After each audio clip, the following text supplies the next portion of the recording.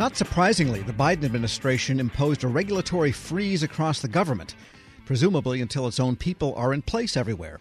What can we expect afterwards, and what would industry like to see? We turn to the president and CEO of the Professional Services Council, David Berteau. And David, this freeze is not something you have never seen before, is it? No, every administration, Tom, when they first come into office, puts something like the regulatory freeze in place. It freezes the existing regulations that are in the process, that is, for instance, that have been proposed and public comments are still being sought, or public comments have been submitted, but they haven't yet been adjudicated, and so the final rule hasn't been promulgated. What they typically do is they have two things. One is this freeze is in place until we're ready to lift it, but the second is there are places where you can waive the freeze and move forward if it's important enough. Typically, that has to be approved by the incoming administration's highest Senate-confirmed appointee, or if there is no Senate-confirmed appointee yet, for instance, NASA or General Services Administration, the highest political appointee who's in place on a case-by-case basis. So some things do move through the process. So we look for really four things as we're watching this. One is what rules are being undone from the previous administration, and we've had a host of those. A lot of executive orders have revoked previous executive orders and rules. Now, for a rule to be undone, you actually have to go through the rulemaking process, right? So it's not like one memo and you're done, but you at least can kick it off. The second is there's a backlog of new rules from legislation. And if you look at the FAR Council website or the Defense FAR Supplement website, you'll see huge numbers of legislative provisions that have yet to have final rules issued. So those are frozen as well, and those have to be undone and move forward. There's a big backlog there. Procurement administrative lead time, lowest price technically acceptable contracting, reciprocity for clearances. These are all issues that we're watching that we'd like to see move forward. And then the hardest part to calibrate, though, is the new rules to implement the administration's priorities. Because those you can't tell by looking back to see what the previous administration did. You can't tell by looking at legislation. You can only tell when they begin to propose it. We will see some things coming out of Buy America. The Buy America executive order had a number of 100-day assessments from the agencies. We'll see what comes out of that. You could see some rules coming there. We'll certainly expect some climate change rules. And probably, there's a phrase they've used in a couple of executive orders, contractors who follow, quote, fair labor practices.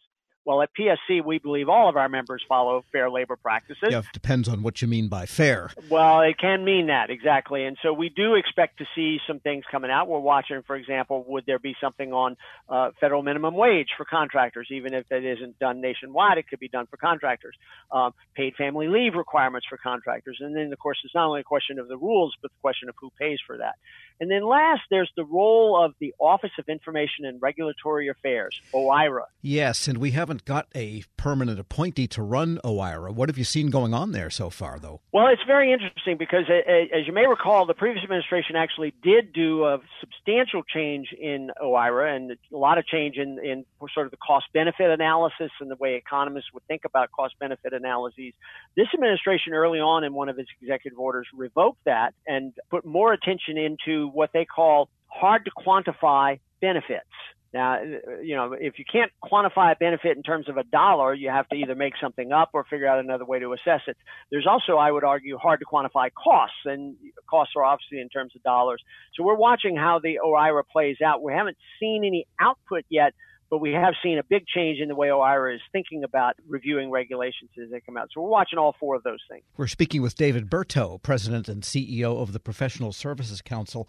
And moving on, 100 million people are said to be vaccinated now in the country, and that's coming faster and faster, it seems, with each week. What have you heard with respect to contractors returning to work and, for that matter, the government returning to work? Well, that's the first part is the government has to set its own decisions as to when it comes back and how it comes back and how many come back and how many days a week, et cetera.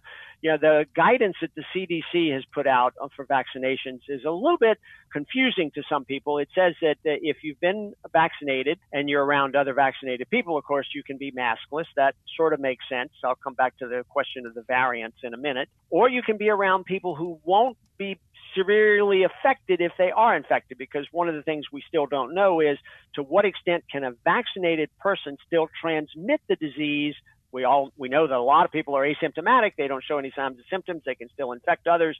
So it says, CDC says, okay, if you've been vaccinated, to be without a mask around people who won't suffer a whole lot if they get sick. Well, the question is, how do you know who those people are? There's no way to know that whether you're going to get really sick or not. And so there's also a question of how do you confirm that someone's been vaccinated? There's no national vaccine card. You get this nice little piece of paper, but it's pretty easy to fraudulently duplicate that and pretend you're vaccinated if you're not. But the real question is, what does the return to work workforce look like? So half the people are working remotely, about half, have to be, you can't do lab work or repair work remotely. You've got to be in the facility or classified systems and networks. And so there are a lot of questions about who can come back, but there's a subsidiary set of issues. When do schools open? When do the children going to be in school? Do I have elder parents now or elder cares that I have to take care of? Who's vulnerable? And the government actually isn't allowed to know, nor are companies allowed to know what's HIPAA protected information. So you can't look at a person and say, well, clearly you're not vulnerable. There's a lot of underlying conditions they could have. Or you might look at a person like me and say, well, you're clearly vulnerable, but maybe I'm not, right? And so a lot of and plus the question of transit. How do you actually get all those people to the workspace? The government has not given any guidance yet.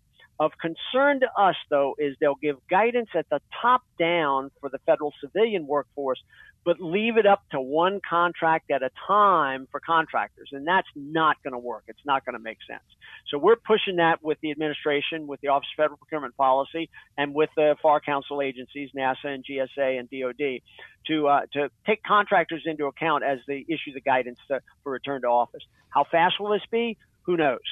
Yeah, well, more questions than answers at this point, I guess, with still everything connected with the COVID vaccine and the whole pandemic. And while we have you, the House Armed Services Committee has a task force on supply chain issues, and you happen to know the chair of that task force. Well, Congresswoman Alyssa Slotkin, she's the chairwoman of this task force, and she and I did serve together in the Pentagon before she ran to Congress. She was actually motivated to run for Congress, if you read her life story, by helping her mother beat cancer and realizing that we had some healthcare problems in America that we needed to deal with. And of course, the pandemic only exacerbated those. And so as they announced their task force, she put out a press release. They had a media briefing, et cetera. A lot of focus on manufacturing and manufacturing issues. At PSC, we think of supply chain a little more broadly than that. We think, first of all, that there's key workforce questions. In fact, Tom, years ago, I did a study of the supply chain for nuclear attack submarines. And what we found was the single biggest link, the single most important thing to keep going, no matter what the production rates were the workforce, not the parts, not the components, not the subsidiary manufacturers. And so I think focusing on workforce. In addition, what we've seen recently, and you see it with SolarWinds, you see it with the Microsoft Exchange Server reports, et cetera, is that a lot of risk in the supply chain is not so much not just in the components and the containers that are piled up off the coast, can't offload them, et cetera, but it's in software, it's in telecom, it's in data and data systems. How do you know your data haven't been infiltrated or even changed? Even forget being stolen. What if they manipulate the data to be something other than that? Those are supply chain risks that we would think that the task force would do well to look at. David Berteau is president and CEO of the Professional Services Council. As always, we appreciate your perspective. Thank you, Tom. Look forward to more. We'll post this interview at federalnewsnetwork.com/Federal Drive. Hear the Federal Drive on demand. Subscribe at Podcast One or wherever you get your shows. Winter season is here, and Discount Tire wants you to stay safe on the road. Get 30% shorter average wait time when you buy and book online at DiscountTire.com. Discount Tire. Let's get you taken care of. Let's get you taken care of. Love Target? Well, you're about to love it even more. With Target Red Card, you'll save 5% every day, in-store and online.